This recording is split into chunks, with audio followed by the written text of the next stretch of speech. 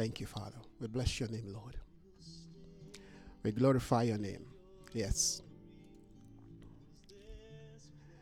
All right. I want to welcome you this morning once again to another live session of the Potter's Gate online broadcast. My name is Isaiah Phillips Akintola. This is the day the Lord has made. We will always rejoice and be glad in it. This morning, we are going to continue to track an important subject we've been looking at for the past 3 days now.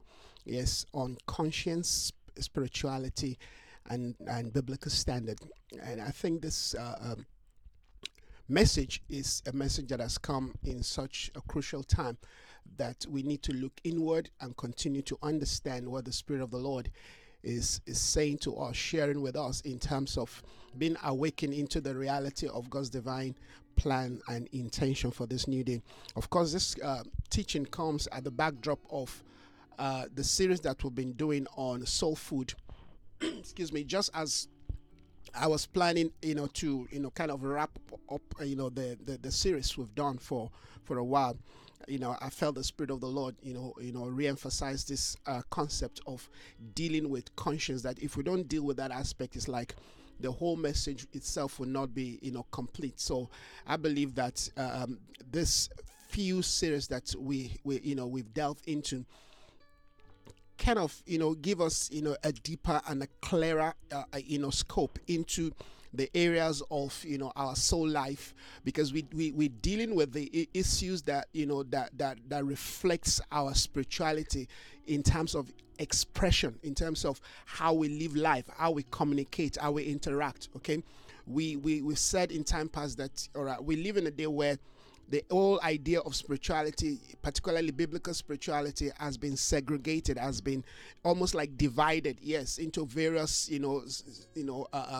sector, to the point where we are no longer living what you would define as an holistic, a well-integrated life. And I think if there's anything the Spirit of the Lord will have us understand, particularly in this season where the emphasis of the Lord is the salvation of the spirit, the salvation of the soul, is to be able to, connect and, if you will, harness all the faculties of our spirit, of our soul, and bring them into that one order of life that is submitted unto God, so that the thoughts, amen, our imagination, our desire, our focus, everything that defines our spiritual and mental faculty are all established within the parameters of God's divine standard. From there, we can then begin to talk about we moving into greater things in the Father. All right, because if we have, yes, an understanding of what God is saying or what God is doing or what, the scripture requires of us, but then we have not come into a point of agreement in terms of how we look at life, how we see things, how we communicate, how we relate. A lot of people understand what the scripture, okay, let me not say understand. A lot of people at least have that understanding. They have that knowledge of what the Spirit of God, amen, requires of them. It's like they have, that, basic, knowledge of the values, the standards of God. But then to apply it, like Paul said in Romans 7, to apply it is where the challenge is. Now that is a point. That is a place where we want to really breach. We want to be able to come into that arena and say, okay, what do I need to know? What do I need to, to do? What do I need to understand in terms of, the environment of my faculty, the environment of my soul life, all right, my thought pattern, my imagination, all right, the concept of how I live my life, how I interact, all right, how I behave, how my attitude, how do I bring all that into the scope of my spirituality, so that I'm not a divided person. I'm not living my life in duality. I want my life, amen, to to be single. I want my eyes to be single. I want to be able to focus in that dimension of existence that brings pleasure to God. That like David said, the words of my mouth and the meditations of my heart are accepted in your sight. So those are some of the things that we have been looking into for a while now, and I felt in my heart strongly that this area of conscience that we've dealt with, what a time we had yesterday, what a time, short time of teaching, and then we spent some time just praying. That was just something that came by by the leading of the Spirit. It wasn't something I prepared or I planned. But I thank God that we're able to pray yesterday, and I just give glory and praise. All right, that the Spirit of the Lord will continue to guide and lead us. All right, so we want to continue to examine this concept. All right, and there are few things that I would like to share with us again this morning, as we believe the Lord to also lead us to pray. Now, one of the things, or one of the reasons why we are doing this in terms of this kind of message, is to be able to create into the spiritual atmosphere of our nation, all right, that understanding, that reality, that sense of an awakening, where people can begin to understand what is required, what is demanded of them, and begin to align their life, all right, in that order of spirituality. All right, so we don't live our life in some spiritual assumption.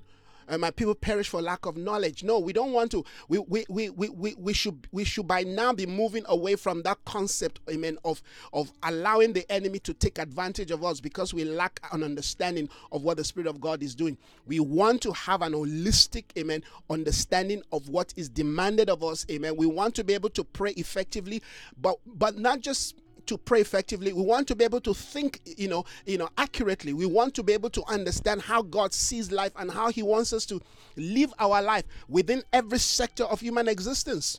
We want to have that understanding so that we don't live in a day where our life is being measured and determined by, environment, by, some religious or traditional or humanistic belief system. We want to elevate, we want to raise the bar, the standard of God's word, so that when we say amen, we are engaging life, amen, we engage that life with a sound biblical value system. We engage life with a sound, amen, biblical value standard. We engage, amen, relationship, situations, circumstance, challenges, amen, with that understanding of what the scripture says, and how to apply the scripture within, amen, the scope of this area. I think that is something that is missing today, at least when I look at the church, when I look at, particularly, I've been sharing on, this idea of what is going on, with Kaya West and, the many alikes of, of the Kaya West of this world. That's God speaking to us. That's God saying, church, look, just look at how far you have come in terms of understanding, my values, my standards, when it comes to, spirituality, biblical truth, value standard. So I hope and I pray that we will begin to think beyond just Christianity and begin to see, amen, the values of biblical truth. Because when we say Christianity means so many things to many people. All right, it all depends on how you grow up, the environment of your spiritual understanding. All right, who imparted your life, amen. The kind of exposure you have in life. It's just like people have different understanding about life depending on the region or the nation they come from. You understand? Now we cannot, as believers, as followers of Christ, we cannot live our life, amen, benchmarked by just one point of view. We've got to be able to see life, see our life, amen, see society, amen, from that spiritual kingdom view and values. It's from there that we can really represent God and represent His intention. So we're not benchmarked by, an ideology, a religious ideology. How people define Christianity in America is different from, how people maybe in China or in the Far East, amen, or even in Africa to a certain level would define Christianity. All right, so we have to raise the bar and begin to allow ourselves, amen, to see from that, view lens of what is called the kingdom.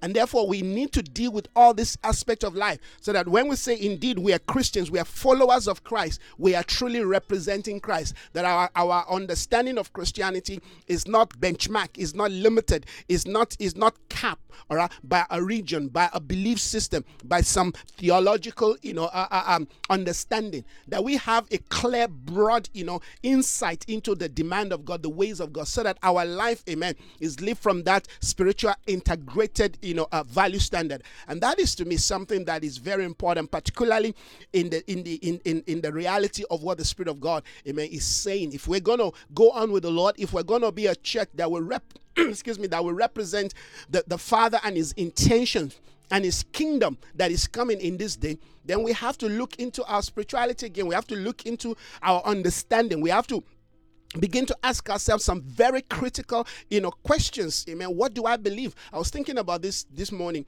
A lot of people really do not understand what the gospel is, what the gospel means. And Paul, was in fact explaining this according to, Romans chapter 1, chapter 2. He was explaining what the gospel, because here's a society back then, and this is part of what I want to talk about. The Roman society back then was a godless, a society, was a society that refused to believe in the things of God. Now, what kind of a gospel, what kind of a message are you going to bring to this society? All right. And this is what we saw, amen, in the book of Romans, particularly Romans chapter 1, chapter 2, in chapter 3, all right, before he began to deal with the issue of, the Jewish religion and tradition. So you see Paul dealing with two society, two value systems. One, he was dealing with the Gentile mindset. All right. And then he went further dealing with, the traditional Jewish mindset about the things of the Spirit. And I think that is something the Spirit of the Lord is saying to us, or else we're going to find ourselves misrepresenting God in the day of his move, in the day of his speaking, because, amen, the mindset we have, amen, is still based, is still benchmarked by, amen, where we came from. Isn't that what happened to, to Apostle Peter? When God said the Bible says he was hungry, so he went to the rooftop to pray, all right, and he fell into a trance. He saw 4 sheets being let down from heaven. The Lord said, kill and eat. Peter said, no, God, I'm not going to do this. Nothing unclean has ever touched my lips. And the Lord said to him, you do not dare to call what I have cleansed unclean. Now, Peter didn't understand. He wasn't tracking with God. He wasn't tracking with the heart of God. All right. And these are some of the things that, we're dealing with today. There's so many things are happening. All right. And because we're not tracking with the Spirit of God, because we are not following, we're not understanding where God is in his agenda, in his plan, in his purpose. Amen. And because we don't know, amen, to the degree of how the enemy has infiltrated our, our community, our society, our nation, the church. All right. So we find ourselves even embracing some of the things that that the enemy is offering us in the name of Jesus Christ. So we don't want to be deceived. We want to have a clear understanding. We want to have insight. We want to be like the cherubims, yes, who have sight all around. We want to be able to move, as the Spirit of God leads us on all dimensions, yet maintaining the path. Not breaking ranks, amen. Not looking at things and judging things based on how we used to see them. Not looking at things, amen, and judging them based on how we feel about them. Not looking at situation or circumstance and people, amen, and judging them based on how we understand things. That's why the Bible says we need to have the mind of Christ. So this concept that we're dealing with, particularly in the area of, conscience, I think is something that is important. All right. Society have lost their conscience. Unfortunately, the church too is losing, amen, a conscience. We have to. God gave us a conscience, like we've been talking about, amen, for the past few days. God gave us a conscience. This conscience is there not just to police us, but is there to remind us, to to inform us, amen, to define to us what is right from what is wrong. All right. Thank you so much, Bao, for connecting this morning. It's nice having you. All right, it's important that we develop, amen, an understanding that the conscience that God has given to us, amen, is to help us to be able to identify what is wrong from what is right. And like we've said before, that it's not just enough to have a conscience. We've got to have, amen, a conscience that is alive. All right. One of the plans of the enemy today, amen, is to basically kill, deaden, amen, neutralize, amen, the voice of our conscience. Now, you may ask me, why are you not talking about the Holy Spirit? Why are you talking about conscience? Well, the Holy Spirit uses our conscience, all right, to speak to us, to minister to us. But in a situation where people have not received the Holy Spirit, because we find a situation, all right, under the Old Testament, and particularly even in our day, there are still people who have not really, come to know the Lord. They don't have a relationship with the Lord. But guess what? That doesn't mean that they can do whatever they want to do. No, their conscience is still there, excusing them, amen, or informing them of what is right and wrong. So we've got to understand these dynamics, all right? And that's why, Paul began to say in the book of Romans that, all right, those who know the law will be judged by the law, and those who do not have the law will still be judged, not not having the law. Why would they be judged not having the law? Because the law of God, amen, is written in their heart. There is something that is called a universal law. A universal law, amen, is the counsel of God, is the will of God, is the moral, value standard of God inscribed, amen, upon the heart of every human that is born. Now, that is something that, the enemy is fighting to kill in our day. Therefore, you see the kind of laws that are being passed today. You see the kind of, policies that are being passed today, particularly by government, society, nations, or all that are targeted towards destroying, towards deadening the conscience. And this is what we saw in the book of Romans. At this point in time, in Romans chapter 1, you see Paul began to deal with this. Many people are living their life without, amen, a knowledge of God's word, the standard of truth. They're living their life doing what they want to do. They're living their life based on the law, amen, of the emperor, doing all kinds of things, worshiping man, worshiping all kinds of things, living their life the way they want to live it. Yet Paul comes, all right, began to raise the standard and say, hey, even if you think you want to live your life, amen, as an atheist and as an unbeliever, guess what? God is still going to judge you, because as long as you're a human being, there are certain codes, there are certain reality, there are certain, if you will, chips, spiritual chips that God has imprinted within every man. There are codes God has placed in us that allow us to know what is right from what is wrong.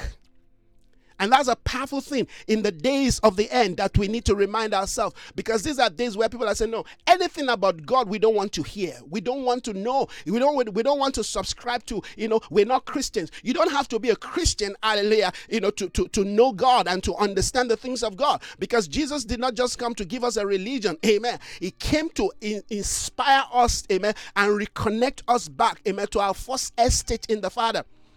To our first estate. So those who are even saying, who claim to be Christians today, if their life, like Paul was saying to the Jew, if you claim you've got the law, but you're not doing things, amen, that defines the values and the standard of the law, you will be judged. And if unbelievers, Gentiles, all right, who do not have the law, all right, are doing things that are inscribed in the law, it says, are they not more righteous than you?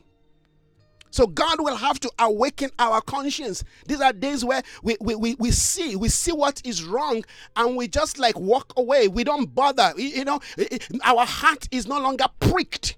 There's no conviction. There is no conviction again in our heart. We live our life as if, life is all about me. No, life is not about us. Life is about a higher order, a higher law. Amen.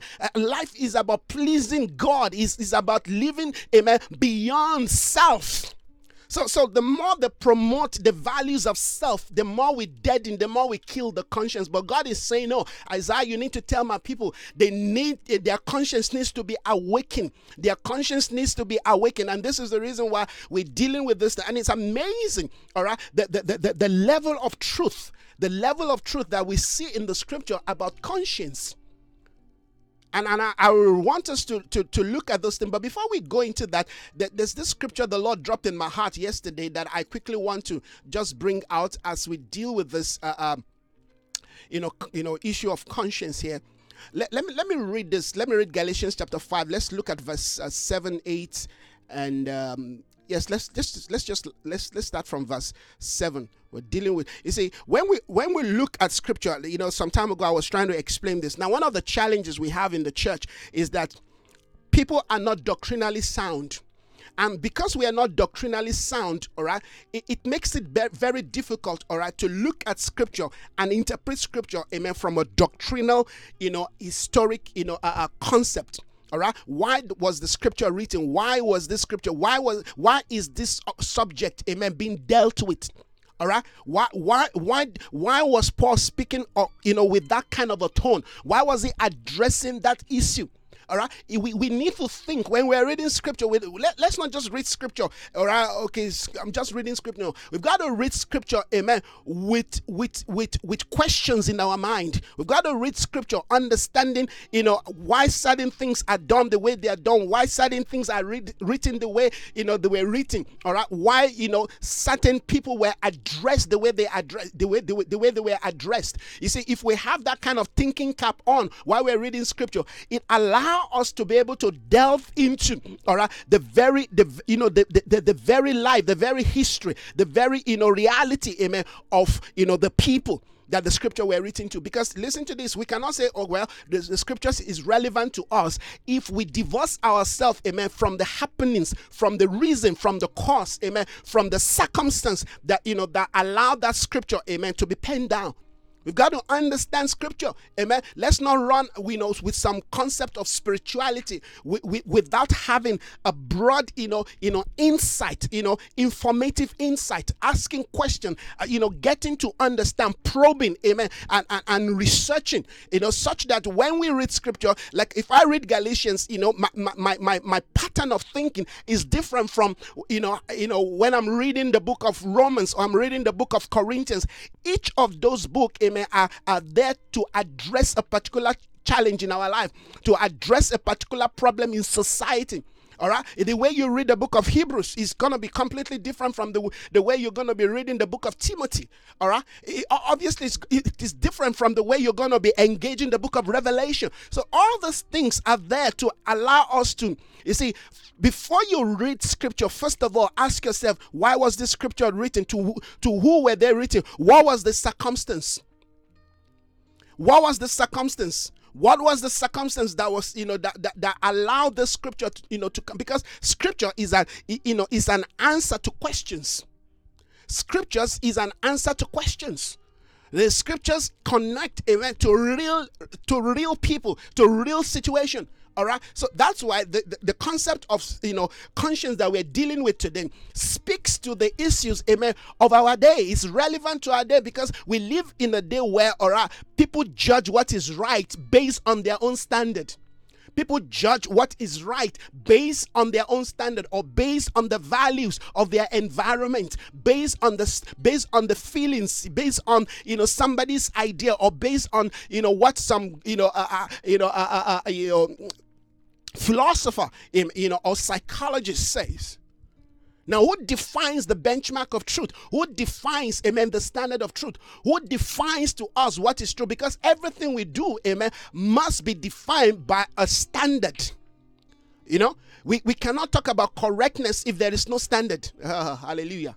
We cannot talk about correctness if there is no standard. If there are no measure, if there are no standard, amen. How do you know that what you are doing, amen, has passed the test of correctness? Now, society today, all right, the society we live in today are trying to shatter, they are trying to break, amen, the standard of God, and they're trying to create for themselves, all right, their own standard. It's like what they did back then in building the Tower of Babel. The Tower of Babel was supposed to be a human standard, amen, of how to build, of how to elevate themselves. They said we will come together and we will make bricks, and we will build for ourselves a tower into the heavens. That is the problem today. That man, amen, are pushing away the values, the standard of God, amen, the order of God, and they're creating for themselves their own standards. So they're creating for themselves today a standard of marriage. They're creating for themselves today a standard of education. They're creating for themselves today a standard of of life, of relationship. And these standards, all right, we know that they're built, amen, on falsehood, on false ground, on false foundation, and they're crumbling. No wonder the scripture says, he said, I will shake. God said, I will shake the foundation. I will shake the foundation of many generations. I will shake everything that can be shaken. And we know that God is shaking today everything that we define, amen, to be structure. Whatever we have built, the Bible says, one built his house on a rock, another built his house, amen, on a sand. Those who build their house on the sand, amen, are those who believe that, well, based on their judgment, this house should be able to stand, but they don't know what was coming. You see, you can build your life, you can build your ideology on that which you believe, on that which you think, on that which you feel. But guess what? You don't know what is coming to test. And that's why this world, they're gonna have a shocker. They're gonna be shocked to their bones because they don't know what is coming. People that build the Titanic, they say, this ship cannot be sunk. Well, you're talking about the things above, but you're not looking at the things beneath. The thing that sank the Titanic was that which was from beneath.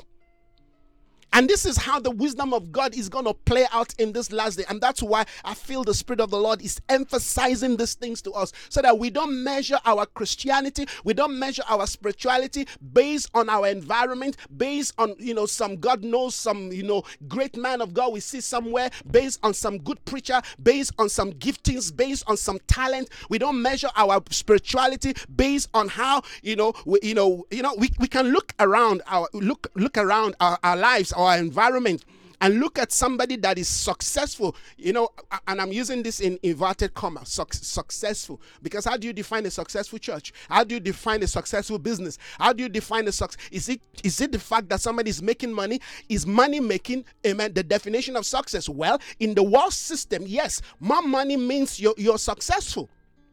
But in the standard of God, more money does not relate, amen, to success.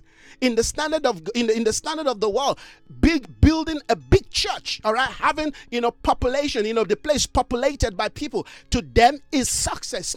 In the order of God, in the standard of God, amen, a big church, amen, with big congregation and big money, all right, does not define success. That's why God says in the book of Isaiah 55, my ways are not your ways. My thoughts are not your thoughts. As the heavens are higher than the earth, so are my ways far higher than your ways. This scripture changed my life. As a young pastor growing up, it changed my life. God has a value standard that he measures. And listen to this. Whatever God creates, that thing answers to the standard of God. Whatever God creates, that thing, whatever that thing is, it answers to the values, to the order of God, not to the standard of man. So show me anything that man creates by his own self. Tell me that thing that man created with his own hand. Everything that we create, that is created by God, answers to the standard of God, not to the values of man. And therefore, we cannot measure our life based on humanistic wisdom, based on, humanistic understanding, based on humanistic knowledge. Is good. It's just information, and we need information. And that's why we go to school to learn this thing. But we must never build our life on that standard. There's a higher law. There's a law called, amen, the law of the Spirit of life in Christ Jesus that sets me free from the law. A law is a principle. A law is like a constitution. All right, you're bound to it. That thing binds you.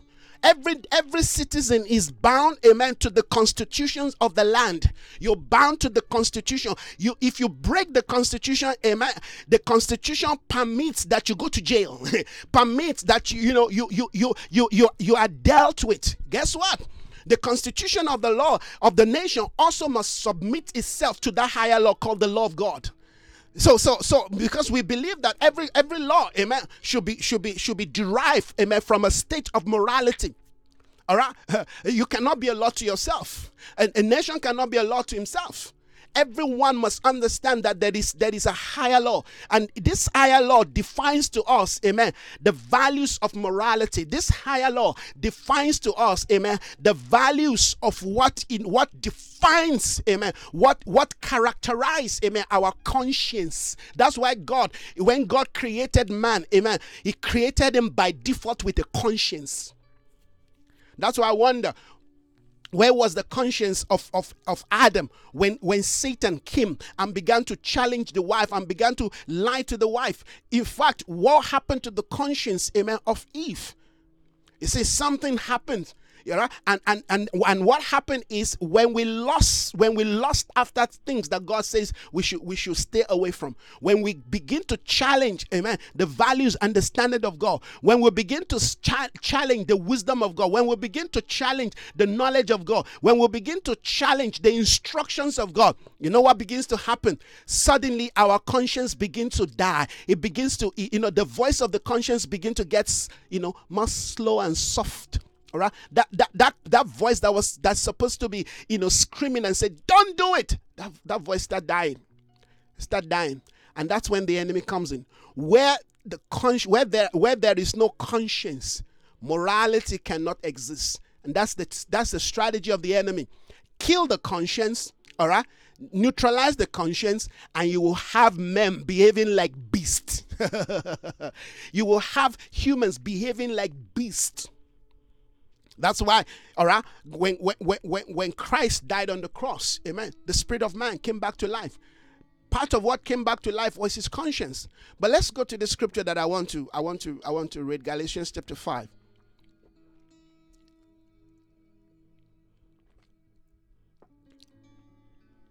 Let's look at this scripture. Oh, hallelujah. Father, we thank you. We bless your name. Let's look at Galatians chapter 5. We're dealing with Galatians chapter 5 quickly. Galatians 5:7. Paul said, you were running a good race. Who cut on you to keep you from obeying the truth? That kind of persuasion does not come from the one who called you or who calls you. Listen to this. A little yeast walks through the whole batch of dough. Your King James will say a little leaven leavens the whole lump. Now, this scripture yesterday, the Lord highlighted in my spirit. And I began to, just think about it, meditate on it a bit and ask the Lord, what are you saying? Back then under the old covenant, during the Aaronic priesthood, there were all kinds of ceremony, and those ceremonies were a typology, all right, of a reality, of a substance of life, of worship in Christ in the New Testament. So all those things that they were doing in terms of ceremony was speaking to them about a life, about divine order, divine standard. Now, in the concept of sacrifice and offering, one of the things that is said is there are certain offerings that you bring to God that you must not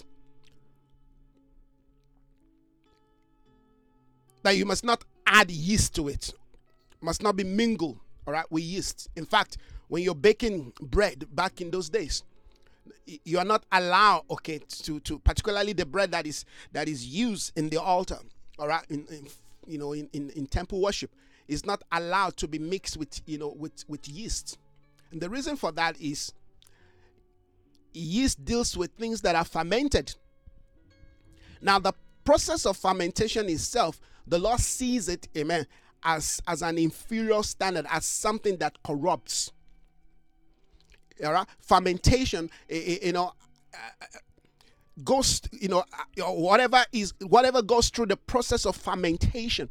All right, it's almost like an artificial concept of making things grow, making things increase. And God said, no, I don't want that. I want things to take their natural course. And so if you want to grow, all right, you grow naturally. All right, but in the case of bread and yeast, if you add yeast to bread, what do you get? You get the bread, you get the dough swollen. Therefore, you get a bigger bread. All right. So, but God says that concept, that principle, all right, it contradicts my values, contradicts the concept of worship. All right. So don't add yeast to it. Don't bring artificiality to the things of the Spirit. All right. So this is what Paul is saying here in Galatians. He says, "Don't you understand that a little yeast, a little pinch of yeast, amen, to the dough, all right, swells the dough."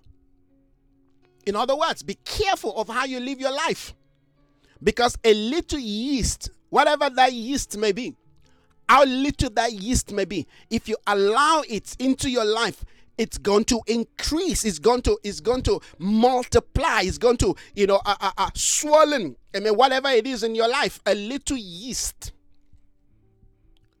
walks through the whole dough.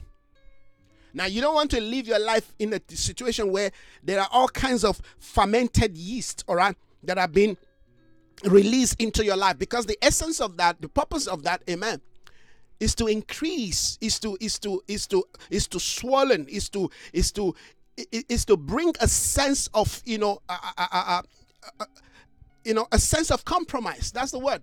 Brings a sense of compromise into your life. So God says, Stay away from that which is yeast, because it's going to work on the old dough, and that means there's going to be corruption. All right, and this is the context to which Paul, or of course you can use that from a different context, but the context here is a little yeast, amen, works on the whole dough. A little leaven leavens the whole lumps. Okay, so you don't want to do that. You want to live your life, and that's why one of the things the Lord said, amen, to the parents of Samson is, he must not touch anything that carries yeast, all right, that is fermented. All right, he must stay away. She must stay away, and also he must stay away, because that is not the principle of God. Amen. The principle of God is not using yeast.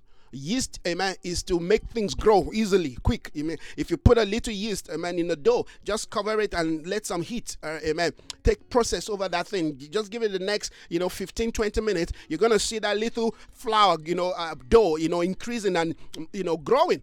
All right, God says that's not my process. That's not my way. All right, that's the way of the world. The world doesn't care as long as it grows. However it grows, it's not their business as long as it grows. But God says that's not my principle. That's not my standard. A little yeast, amen, walks through the entire dough. And Paul is saying this in the context, amen, of how, amen, the Galatian church began to shift away from the path of principle, of kingdom principle, amen, of a life that will allow them, amen, to begin to experience. Now, the moment we begin to allow yeast into our life, what happens is that our spirituality gets corrupt. While we may be growing, I think I must actually expand on this. I did a teaching on this years ago. But I think what I'm talking about this now, I feel maybe I need to come back to this. But I'm just looking at this from the context, amen, of what we're dealing with this morning. Thank you, everyone, for connecting. Thank you, Sister Tina. Thank you, Apostle Andre. All right. The scripture said a little yeast. Now, the question is, what are the yeast? Now, while we may be growing, a point I quickly want to highlight is, while we may be growing because of the yeast in our life, but the essence of that yeast is also to deaden our conscience, to lead us to a point where we begin to compromise the standard. I mean, you look at the world today, number one concept that the world looks in, when you talk about society, when you talk about nation, one thing everybody talks about is the economy. Now, how the economy grows, amen, is basically based on whichever way the economy will grow. So basically, society will look for all kinds of yeast to make the economy grow. Even if the economy, amen, it's not built on the right foundation. It's not built with the right, value system, with the right, framework to allow that thing to grow organically. I mean, today we talk about, organic food. We talk about organic growth. All right. But guess what? Many of the things that we're doing are not organic, because people want to see increase. I mean, if you're in business, you want to see, increase. You want to see your business grow. You want to see things. But guess what? The principle of growing any business, amen, is the power of relationship. When you've done all you need to do, what you need to do is to build relationship based on integrity, based, amen, on truth, based on the value of integrity. You'll be surprised how integrity can really expand your business, because when people see that there is authenticity in what you're doing, guess what? People will support. It may take a while, but any successful business person, all right, who has built his business on the values, amen, of principle, will tell you, amen, the concept of connecting one-to-one with people, amen, being real, being there, being open, being organic, amen, is the key. We can do every other thing. Things can grow. Guess what? The same yeast, amen, the same yeast that you put to a dough and make it grow, you just leave that thing for a while, all right? Expose that thing. You're going to see how that dough is going to come down. So what are we talking about? I want us to look at the context. I want us to continue to look at the context of dealing with our conscience. Now, one of the things that we are emphasizing is, because of the day that we live in, where society, amen, is doing everything strategically, amen, to deaden our conscience, we have to constantly engage, amen, our spirituality in a manner that keeps our conscience alive. That keep our conscience alive. And like I said, amen, conscience is part of God's divine, plan in the creation of humanity. God placed that thing there. Ever before the Holy Spirit comes to live in us, the conscience has been there, like we read in Genesis 20 yesterday. All right, Abimelech, amen, made a decision, took a stand, amen. He decided to take Abraham's wife. He didn't know, because Abraham said, she's my sister. All right. And God came to Abimelech and said, Abimelech, in a dream, mister, you better return this man's wife. The woman you've got with you is somebody else's wife. Abimelech said, but I didn't know this. Abimelech said, I didn't know this, because this man told me she is my sister, and I took her with the integrity of my heart. God said to Abimelech, yes, I know that what you did it with the right conscience. But you see, like I said yesterday, you can have a right conscience, but that doesn't mean that your right conscience, amen, aligns to divine standard, aligns to divine truth. Somebody can do things with a right conscience, with a good conscience. But guess what? Conscience itself, amen, does not expose to you, does not reveal to you, amen, the truth. Conscience just tells you it's right or wrong. So we need the Spirit of God. We need biblical truth. That's why you've got a lot of good people out there. I mean, they tell you, well, I will never do this thing. But that doesn't make them right in the sight of God. And this is the point that I'm talking about, that we've got to understand the awakening of our conscience, but we cannot live within the context of a conscience. We have to allow our conscience to be guided, amen, by the word of God. Now, this is what this is what the present day globalist humanistic society want to kill. They want to kill our conscience, because listen to this, you cannot have morality without a conscience. Now, we cannot build a nation without, amen, awakening the conscience of the nation. All right? Awakening the conscience of the nation means that nation begin to say, but that is morally wrong. Now, but the society says no. The humanistic society says no. We don't want something to be defined by moral standard. We want things to be defined by how we feel, how we feel about it. Now, I feel I should be able to marry a man. So what should be stopping me? But it is morally wrong. No, mother, but why can't, as a woman, marry another woman? But the law of life say that is morally wrong. That is the battle that we are faced with today. Unfortunately, this foreign spirit is crippling into the church, and that's why today you've got some churches, particularly the Episcopal and the rest of them. All right, they are actually saying this issue of gay. Maybe God made a mistake, but these are things that are clearly written in the Word of God. Amen. God doesn't say things or mean something else. Or God doesn't, give us a principle and then he's trying to say something else. No. And what you see in the Word of God, amen, is the way God feels about life. And this is the reason why I'm saying that, amen, anything that is created by God, hallelujah, is obligated, amen, to stand, amen, in the law, in the court of God, and judge, amen, based on the value standard, amen, of God. The Word of God is not just designed for Christians. That's a mistake many people have made. The Word of God is not just designed for Christians. The Word of God is designed, amen, for man, for creation. That's why the Bible says creation. The Bible says Christians are crying. Creation is groaning. The Word of God is designed, amen, for creation. Creation must live based on the value standard, based on the value principle, amen, of God's Word. And listen to this. As believers, as Christians, we should be the conscience of God to society. Halabashakayanda. We should be, amen, we should be the conscience of God. We should be the conscience of truth to society. Everywhere we go, our life should be a standard. People may not like it. They don't have to like it. Listen to this. When you speak to your child about certain things and you tell your children, look, there are certain things you must not do. In most cases, they don't like the law you've set aside. They don't like what you're telling them. But guess what? They don't have to like it to obey it. Because you know that if they don't obey, amen, what you have set as a standard, as a rule, every house, every home must have a rule, must have a standard, all right? There's a time where, the TV must go off, all right? There's a time where you must wake up, all right? There's a time where you must go read your book. There's a time for play. Everything is designed by certain order of life. Yes, because that is what makes life to go smoothly.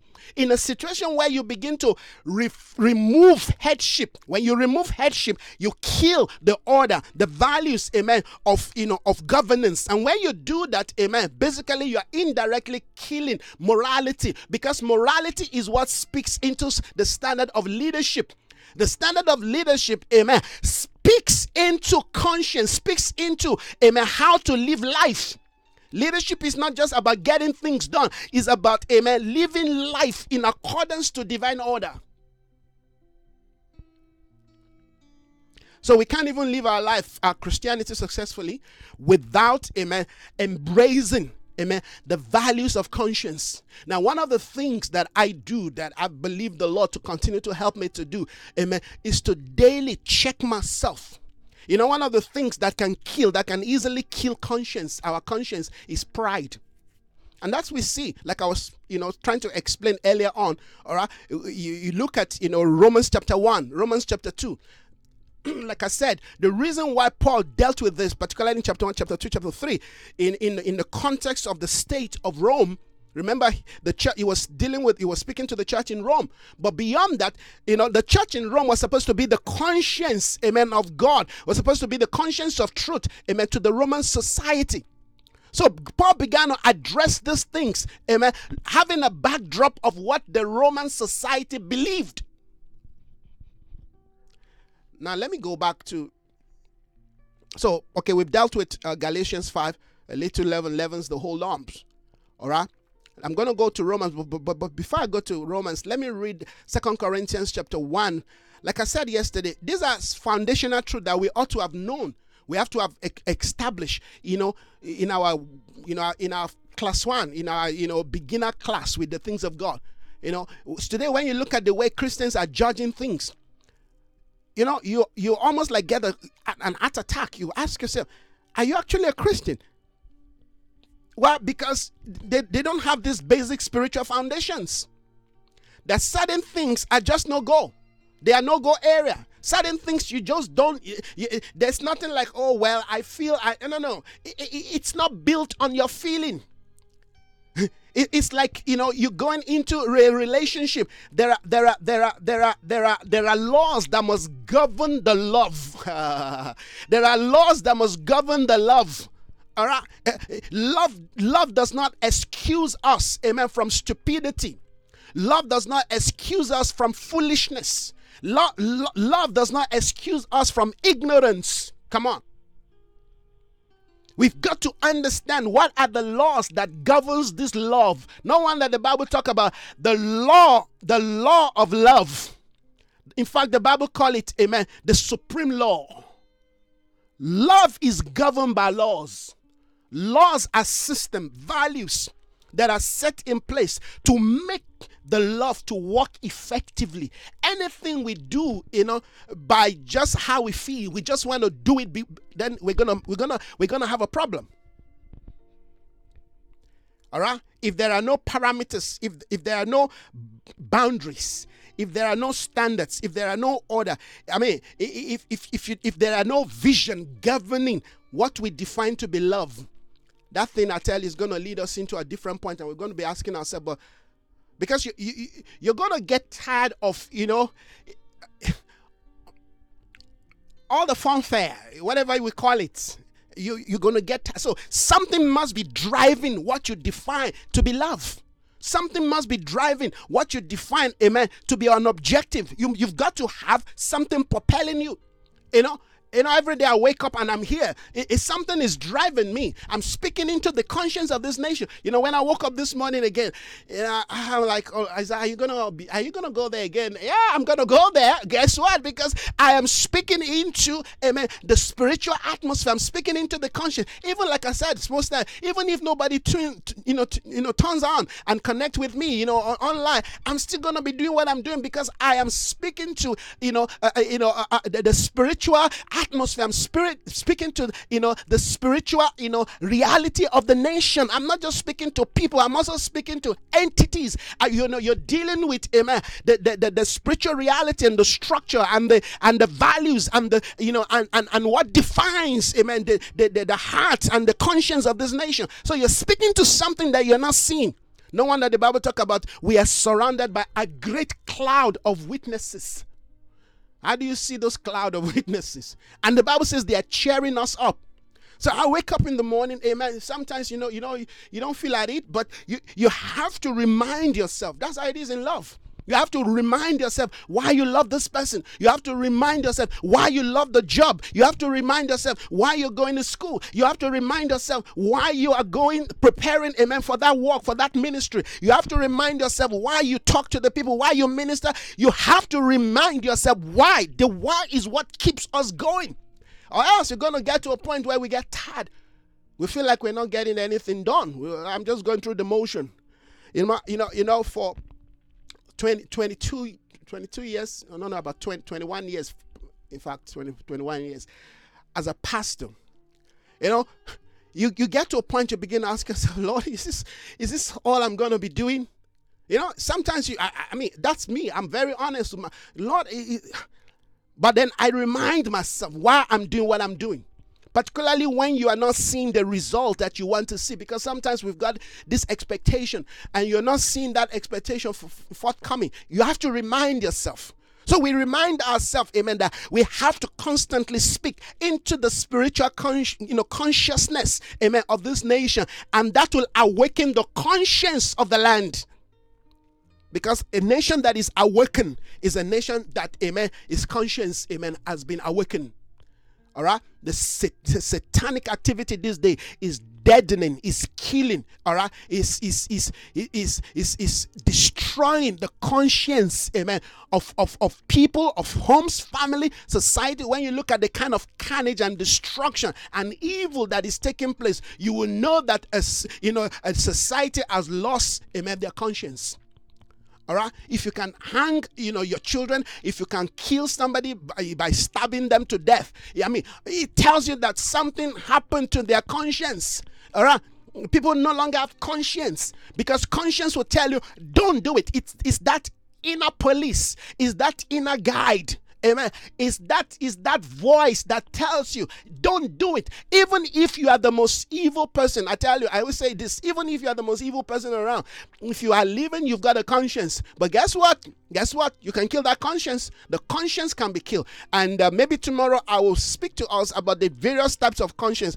We have strong conscience. We've got weak conscience. All right. We have baby conscience. Yes, Paul was talking to the Corinthians. He said, if what you are going to eat is going to make another person, amen, to fall, he said, for conscience sake, don't do it.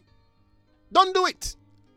You see, that's why I said the concept of conscience is deep into the New Testament apostolic community. And we have to awaken our conscience, because the more we say we grow in the spirit, the more we should be able, hallelujah, to relate to the voice of our conscience.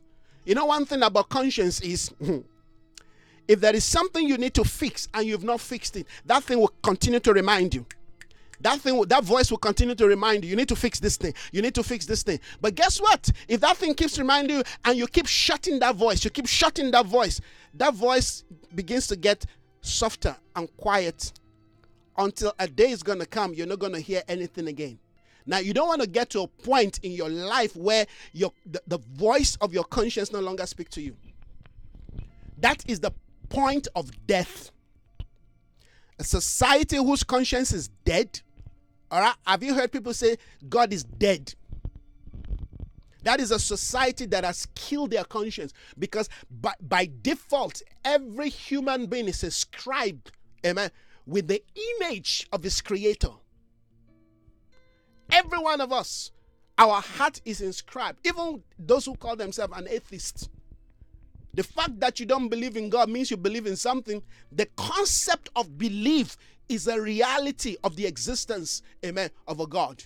Here I said, the concept, that the fact that you believe in something. You say, I don't believe in God, fine, but you believe in something. That concept of believing, that that value, that morality of believing. If you say you're believing in Satan, that itself proves to you, amen, that there is God. Because that which you believed in, amen, was created. Oh, hallelujah. So I said I want to read a scripture. Yes, I wanted to read Second Corinthians chapter 1 verse 12 says, and this is our boast. I read this yesterday. Let me read again, then I'm going to go to Romans. And this is our boast, our conscience testify that we have conducted ourselves in the world, and especially in relating to you, listen to this, in holiness and in sincerity that are from God. This is what Paul is saying. This is our belief. This is what gives us assurance. And our conscience testify to it. When your conscience begin to testify about your standard of spirituality, about your walk with God, about how you're tracking with the things of the Spirit, you know, I can tell you that you're on the right path. One of the things, all right, you want to do as a believer, all right, is to make sure that you are in harmony. You are in harmony, amen, with the world, with the reality, with the universe of God within you. That you are in harmony, amen, with the dealings of God, all right. You know, when something is not connecting on the inside, if you're proclaiming something, you're declaring something, but something is not jiving on the inside, there's no connection, there's no harmony to what your mouth is proclaiming, then you've got to fix it. You see, this is the heart of what I'm talking about. Then you've got to fix that thing. If you're declaring something, you know, sometimes we want to make ourselves to believe in certain things. You know, it's a make believe. But you see, whatever you believe must come from, amen, the state of your heart, the integrity of your heart. It must come from an agreement from within you. You see, and that's what we call authenticity. Authenticity is not about people. It's about you being true to yourself. Authenticity is about you being true to yourself. But guess what? You can't be true to yourself if there is no standard that measure, amen, the truth in your life. In other words, you cannot be the one who defines truth, amen, and therefore you measure the truth by your own standard of truth. No. The truth, amen, the truth cannot be defined or measured by man. The truth, amen, can only be attained to by man. You can only move up to a standard. When you say truth, truth is a standard. The reason why we judge people is because there is a standard, isn't it? The reason why people are in prison today is because they broke, amen, the standard. They broke the values. They broke the structure, amen, that was set in place. That's why they're in prison, all right? Thou shalt not kill. Thou shalt not lie, amen. Thou shalt not steal. Don't covet your neighbor's property. Don't go into your neighbor's wife. All those things, amen, are measure. You see, the law that God gave, amen, to his people, amen, are measure, or they are measure of standard of truth. Now, that's why people say they don't want God, because when they believe that when you remove God out of the equation, then there is no measure, there is no standard again. You see, so they say, well, I mean, I just feel like I need to do it. I mean, who wants to live life? Tell me which society can live successfully and prosper by removing the benchmark, the standard of truth. There's gonna be carnage. There's gonna be anarchy in the land, because you've removed the standard of truth. And guess what? The standard of truth is the voice of conscience. The standard of truth is the voice of conscience. And conscience, amen, is the voice of morality. Morality, conscience, truth, you can't separate them.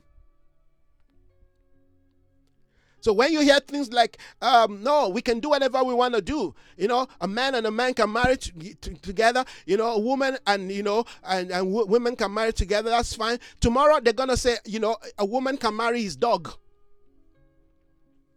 I once read I can't remember, 3-4 years ago. I'm not sure if I read it or I was watching it somewhere.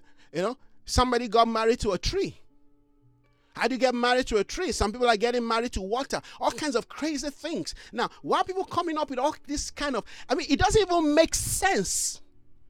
But you see, that's the point. They don't want it to make sense because they are captured by their own lust. And this is what Paul was addressing, amen, in the church of Rome.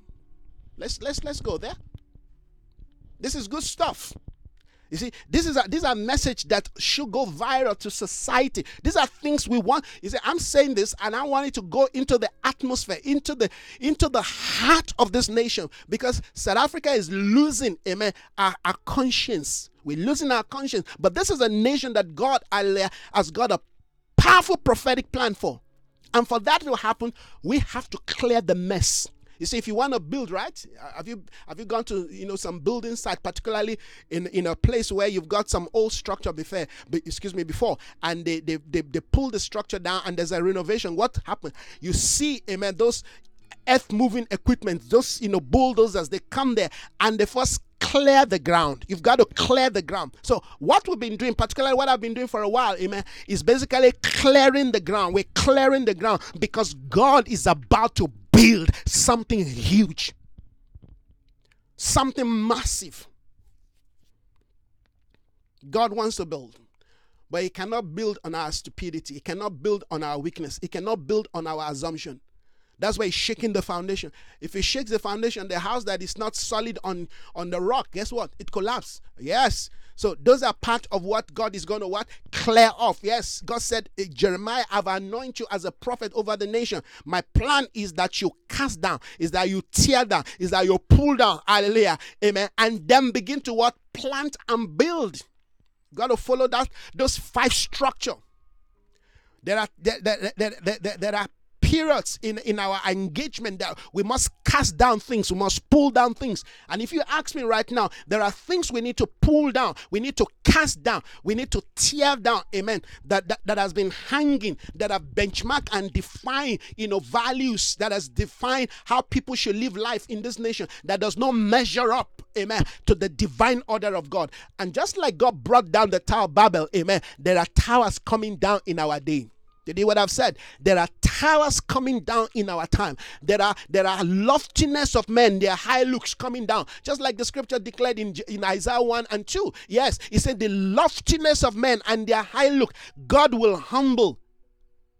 Did I hear a prophetic word over this nation that God is humbling this nation? Yes, I believe God is humbling this nation. But God is also showing us and revealing to us that He's a God of mercy and love. And I believe that's part of what happened, yesterday with the winning of the game. I feel a sense in my spirit that is just a foretaste of what we can become. That's a potential. That's something telling us that if we will work together in unity, but unity must be built on the standard of truth. You cannot have false unity.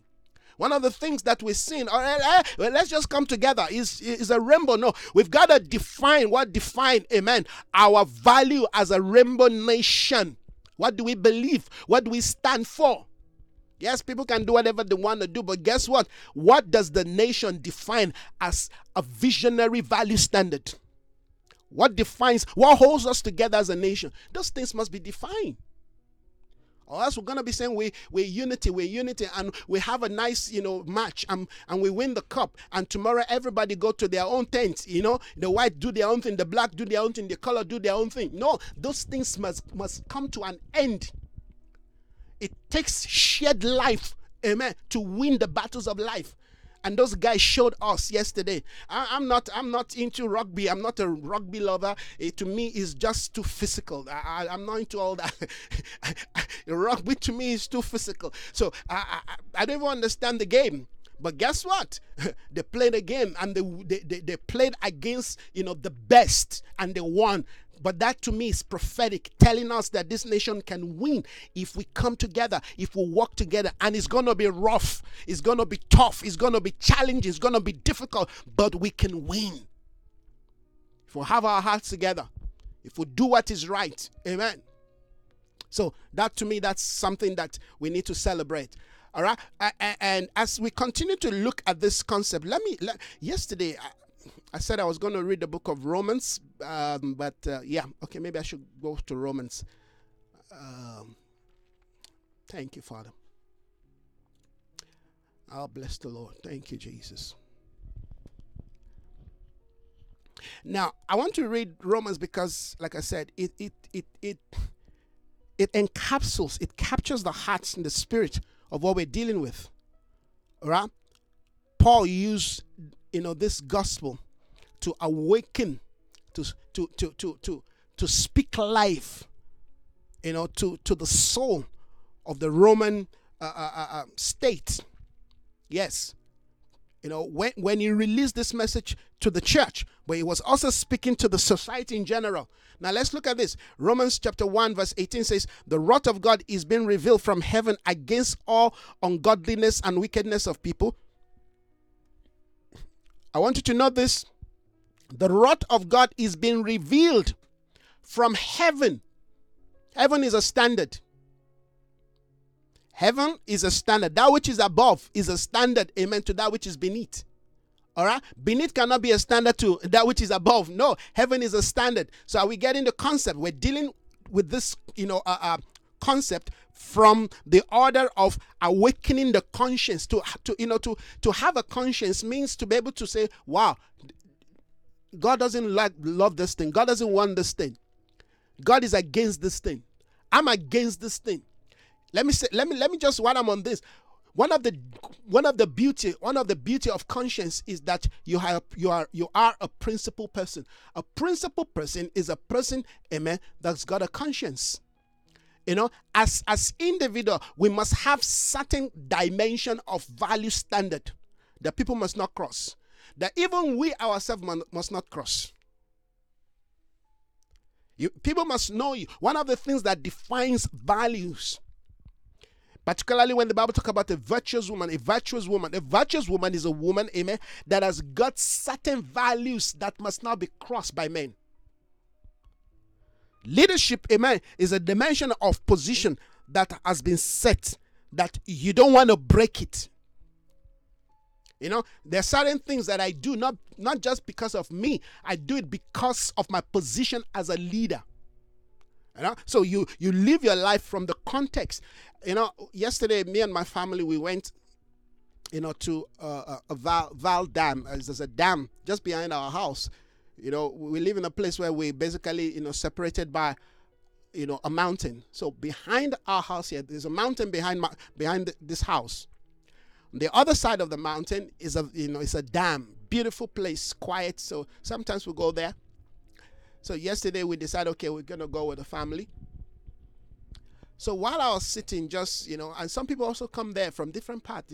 People just come there. It's a place to, to think, to meditate, to, look at life, because it's quiet and nice, and the scenery there is very beautiful. So I saw this man, an elderly man. He must be in his 80s, a white man. In his car, he just sat there, and I felt he must have been there for quite a while. So we went doing what we were doing. I love taking pictures. I took some pictures. I came back. I sat. And as I was looking at this man, I felt the Lord began to speak to me about this man. All right. So, God starts speaking to you, and the thought comes to mind. Just leave this man, he's an old man just trying to have some quiet time with himself. Just leave him. Or he might not even be open to you. He may not want to hear what you have to say. But of course, I'm used to all these voices, so I said to myself, there's nothing wrong in trying. If God is speaking to me, and all God wants me to do is just to pray for him, all right? One easy way to know that you are growing, or if you want to develop your prophetic ministry, all right, is to start praying for people. That's how I grew up, in my prophetic, orientation. Just praying for people. Start praying for people, and then stand going to pray for people. There are two different things. You can be in your own private corner praying for people, but God can also lead you to say, God, pray for that person. All right? And if there's one easy way that the prophetic can flow out of you, amen, is through prayer. So my wife said, it's time for us to go. So I said, okay, I'm coming. I knew I've got a choice. I've got to make a choice. Either going into our car or going to meet this man. So I decided I was going to meet this man. I was going to go say hello to this man. So I just say, hello, sir. How are you doing? I'm fine. Do you come here frequently? He said, yes, sometime. I think he said, I come here once every 3 weeks. I said, wow. He said, you must love this, serenity. He said, yes, it's quiet here. I just come here and you could see a very fragile man. So I said, well, we live on the other side of the mountain, just behind the mountain here. He said, wow, you must be enjoying this place. I said, well, try to. Just struck a conversation. And from the conversation, just general thing. And I said to him, sir, I just felt, that I'd like to share prayer with you if you don't mind. I felt the Lord will have me share prayer with you. And he said, well, okay. So I could tell he's not even a Christian. So I said, okay. And so before I even say, okay, I just close my eyes and I start praying. His music is still playing, just soft music. And as I began to pray, obviously at this moment, I'm already in tune with his Father. And I realized that the things that I was praying are the things that he was struggling with. And my prayer was a prophetic, voice of the Father to this man, to this elderly man. Like I said, he must be in his late 80s because you could see his quite. But these people, they still drive. And I finished praying with him, and I knew it wasn't just prayer. I knew God was speaking to him through those prayers. And when he looked at me, he shook my hand. Could feel very fragile man. And I shook his hand. And I said, I hope we'll meet again. He said, you never know. You never know. We may just meet again. But thank you. And that was it. And I just moved away. And when I left, the Spirit of the Lord, just began to, it's like I felt this overwhelming joy of God that you have unburdened this man. I don't know from what. But the point that I'm trying to bring out is when we live our life in the moment, when we live our life in the moment of truth and in the moment of hearing and listening to what the Spirit of God is saying, you see, even if you feel what you want to do, all right, will inconvenient people, your conscience will tell you, which most time is the voice of the Spirit, go ahead and do it. I mean, the least the man will tell me is, sorry, I'm not interested in your prayer. That's why you cannot serve God. Friends, you cannot serve God if pride is still what is, motivating you. If pride is still there, if you still feel you have something, all right, to guard, you feel you have something to protect, you feel somebody's going to walk on your, on your pride, or somebody's going to, look down on you, you cannot serve God.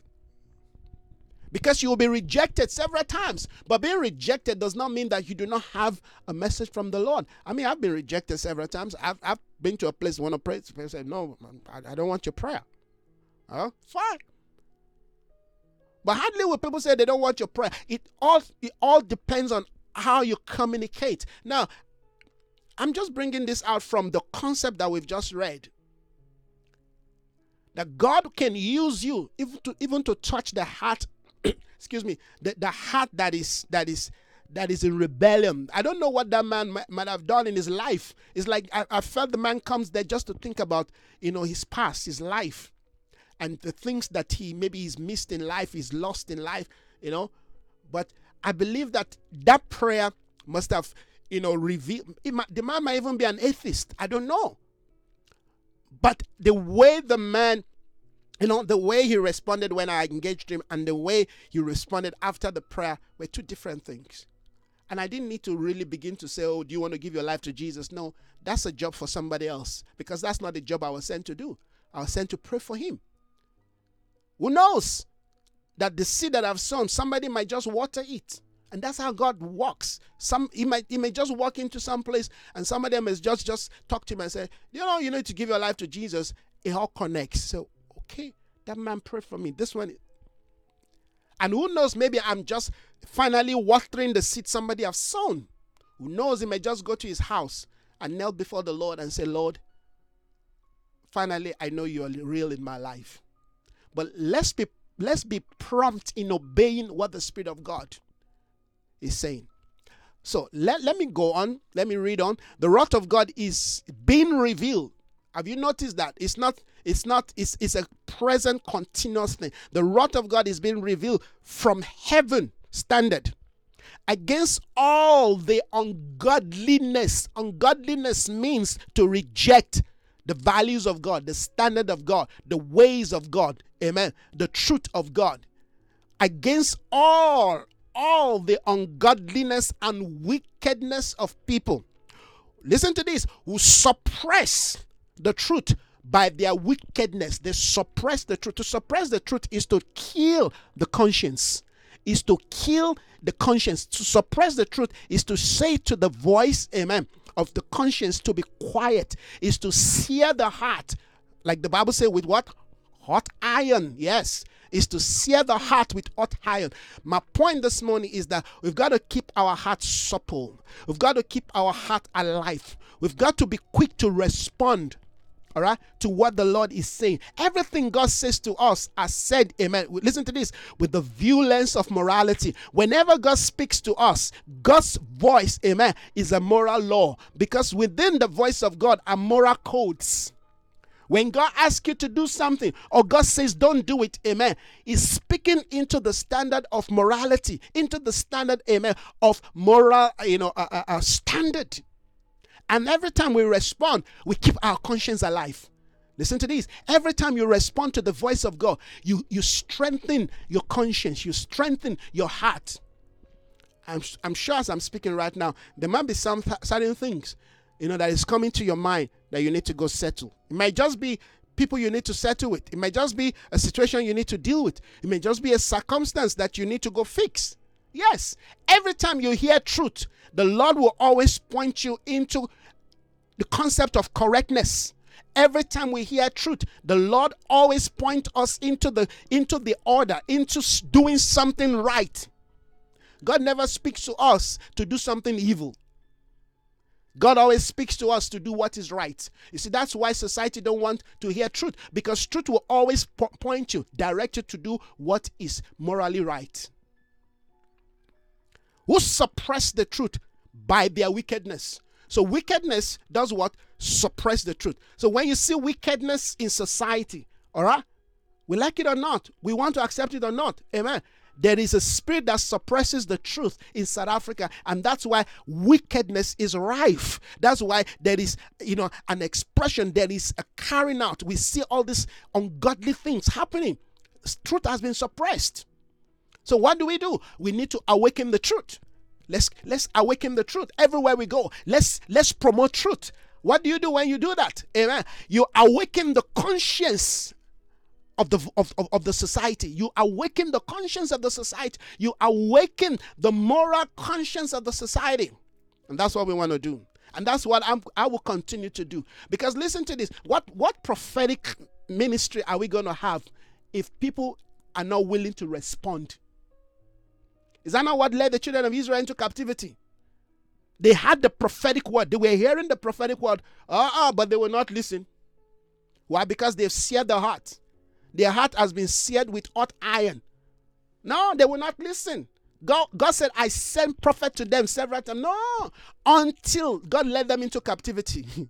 Even when God was leading them into captivity, God said 70 years. A false prophet still come and said, no, it's going to be 2 years. After 2 years, you guys got to be free. You're going to come back to your thing. God says, no. You're going to be there for a long time. You're going to stay there for 70 years. I will perfect you in captivity. Will suppress the truth by their wickedness. Listen to this. Since what may be known by God is plain to them, because God made it plain to them. For since the creation of the world, God's invisible quality, come on, God's invincible quality, His eternal power and divine nature have been clearly seen. There is no excuse. No matter how they try to suppress it, no matter how they try to reject it, they can say God is dead. They can say this Christianity thing is just a farce. This thing is just a lie. This thing is not real. Still people today challenging the power of miracle. Miracles are not real. There's people saying, well, apostles are no more real today. Prophets are no more real today. You know, I see read some time ago, somebody was saying, no, the days of apostles and prophets are gone. It ended, all right, in the Bible days. You know, these are make believes. People want to believe in lie. Yes, people want to believe in what they want to believe, but the truth is there for us to see. This is what God is saying. He says, for since the creation of the world, from the beginning, God's invincible qualities is eternal power. This is not some small power here. This is not some generational power. It's eternal power and divine nature. You see, if we claim we have the eternal power of God in us and His divine nature, we should be, like I said, we should be the voice, hallelujah, of awakening, amen, to the moral conscience of our society. We should awaken the consciousness of society, amen, in believing. When they look at us, they should be able to say, wow, this God thing is real. For since creation of the world, God's invisible quality, His eternal power and divine nature have been clearly seen, been understood. So, oh, well, I didn't understand. No, you understand it because he reveals Himself and He wants you to understand, amen, that He is there. When you look at nature, when you look at the way things are ordered, physics, science, all define, amen, how the order of God, how the realities of God, amen, are in place. Everything about life, the structure of our life, all speaks into a being greater than some Big Bang theory, all right, than some evolution. Come on. This God is too intelligent. And this was the argument of, what's this great philosopher now?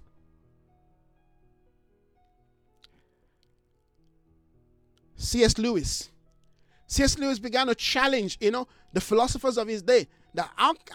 In fact, he was challenging the whole idea of, this philosophy of the Darwin philosophy. That, man, there was evolution, all right, from fish and all that. C.S. Lewis said, no, you cannot build life. You cannot build truth. You cannot build, science on this. This thing is just too weak. This argument, this theory is just too weak. There is an intelligent God behind this order, behind the structure.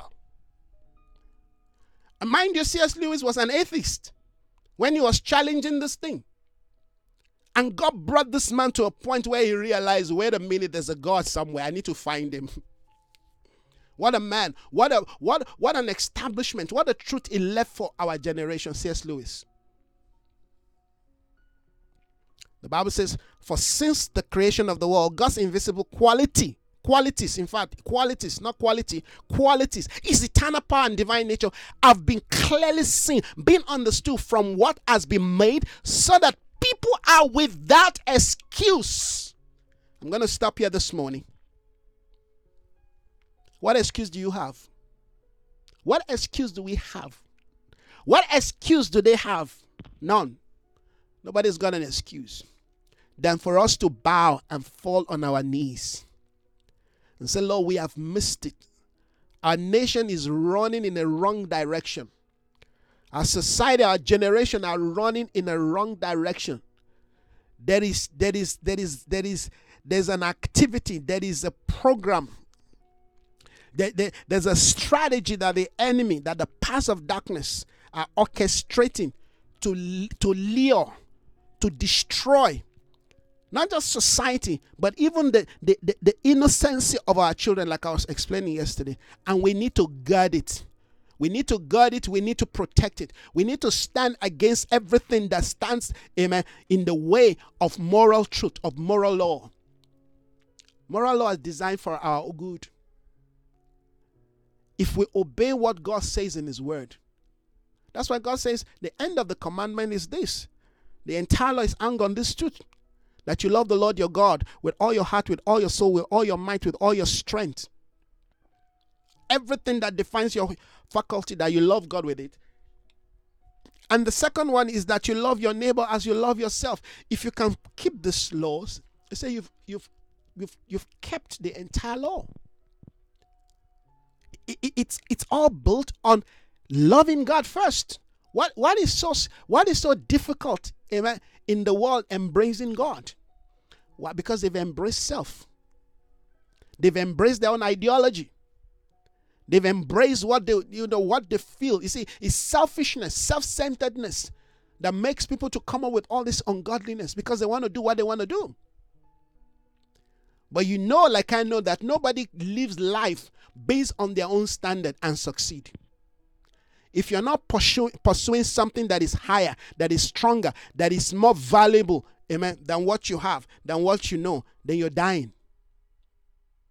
The day you are not setting, or you are not seeking, you are not pursuing a standard. That's why, like I was sharing, when you look at all that is happening today, particularly even with the Kanye West and all these issues that is happening, when you chip in the values and the standard of God to mere talent and singing and moving out of order.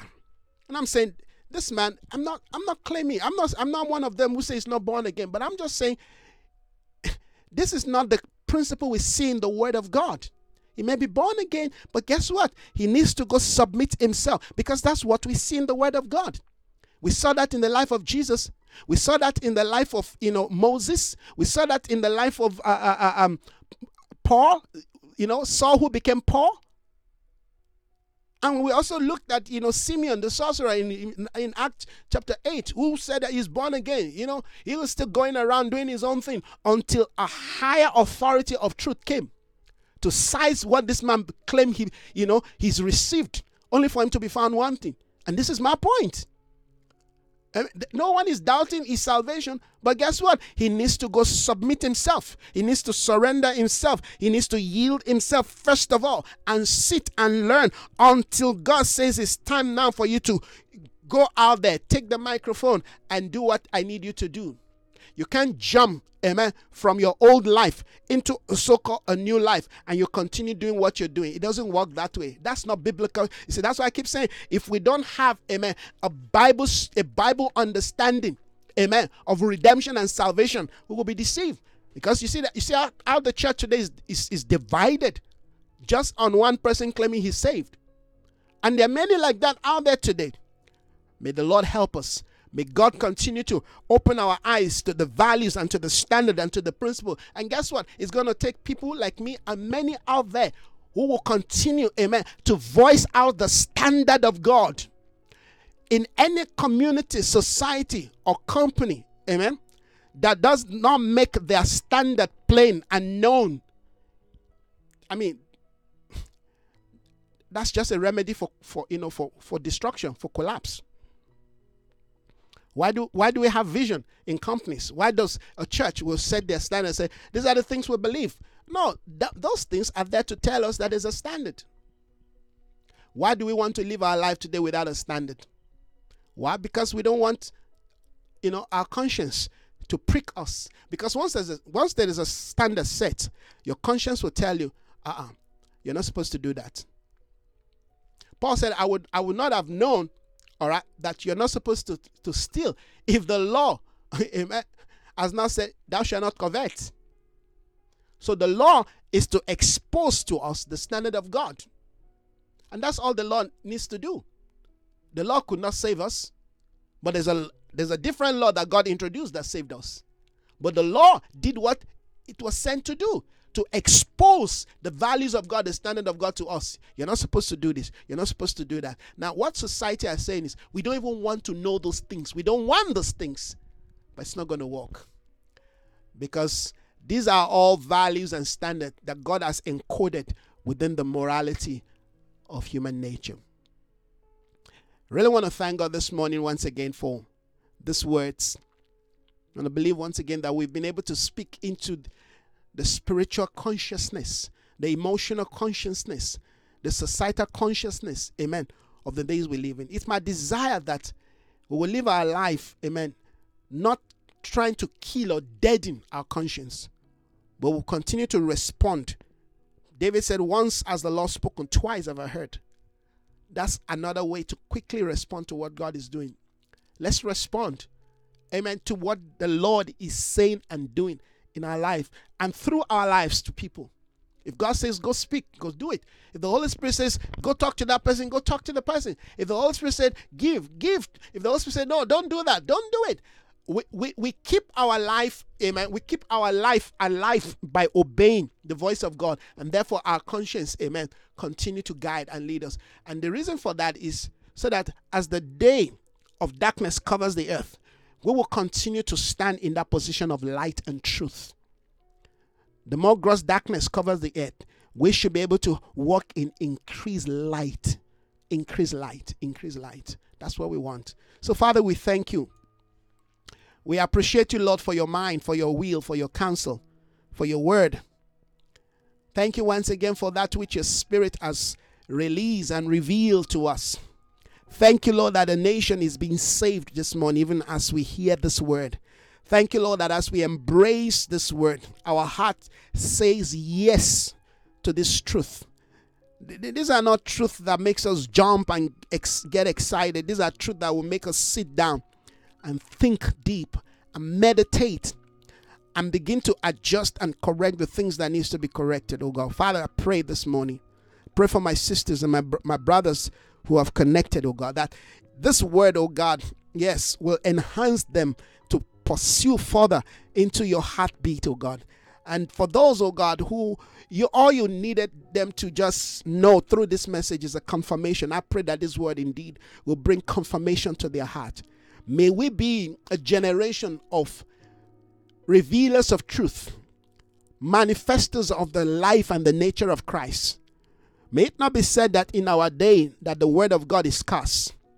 May it not be said that in our time people will not hear because they are not being awakened. Father, we pray that as we release this word, that there will be a yes to your will. What says in that day there will be a famine of the word, and we're living in that day. There will be a famine. It says not of bread, not of water, but a famine of hearing the word. Your word. Lord, we want to hear your word, because faith comes by hearing, and hearing by the word of God. We pray in the name of Jesus that we'll be hearers of the word and also doers of the word. We say yes to your ways, yes to your will. On behalf of our nation, South Africa, we say, may your kingdom come. May your will be done, O God, as it is done in heaven.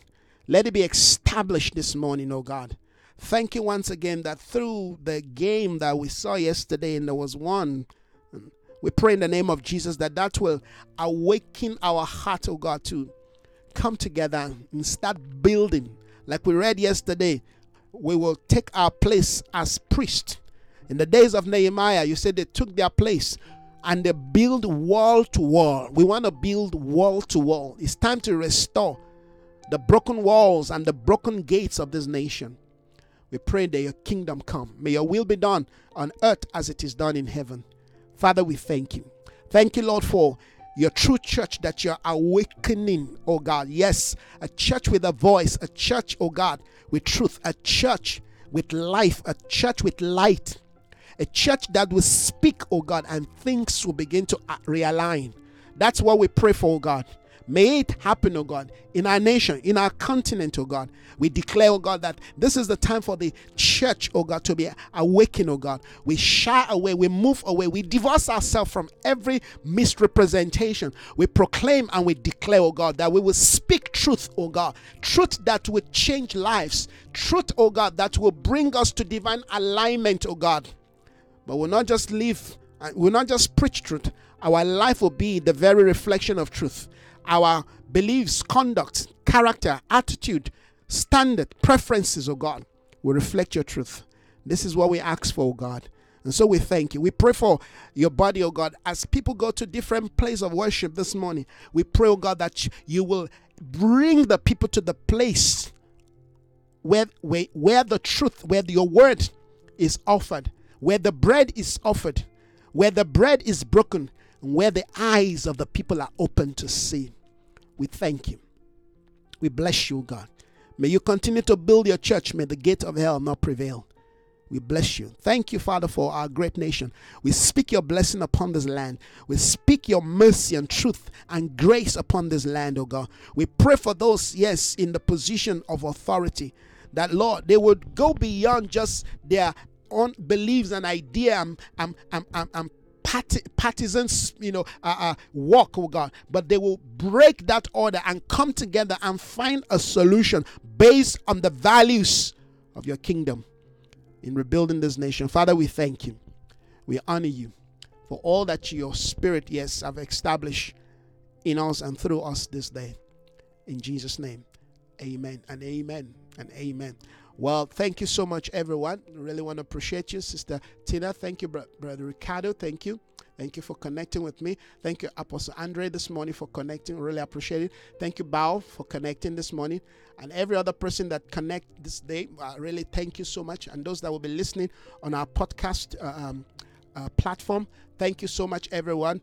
May the Lord continue to empower us. May He continue to bless us. May He continue to cause His face to shine upon us. May He give us rest. May His will be established in us and through us. May we continue to uphold the standard of truth everywhere we go. Thank you, everyone. God bless you. Enjoy the rest of your day. Bye-bye.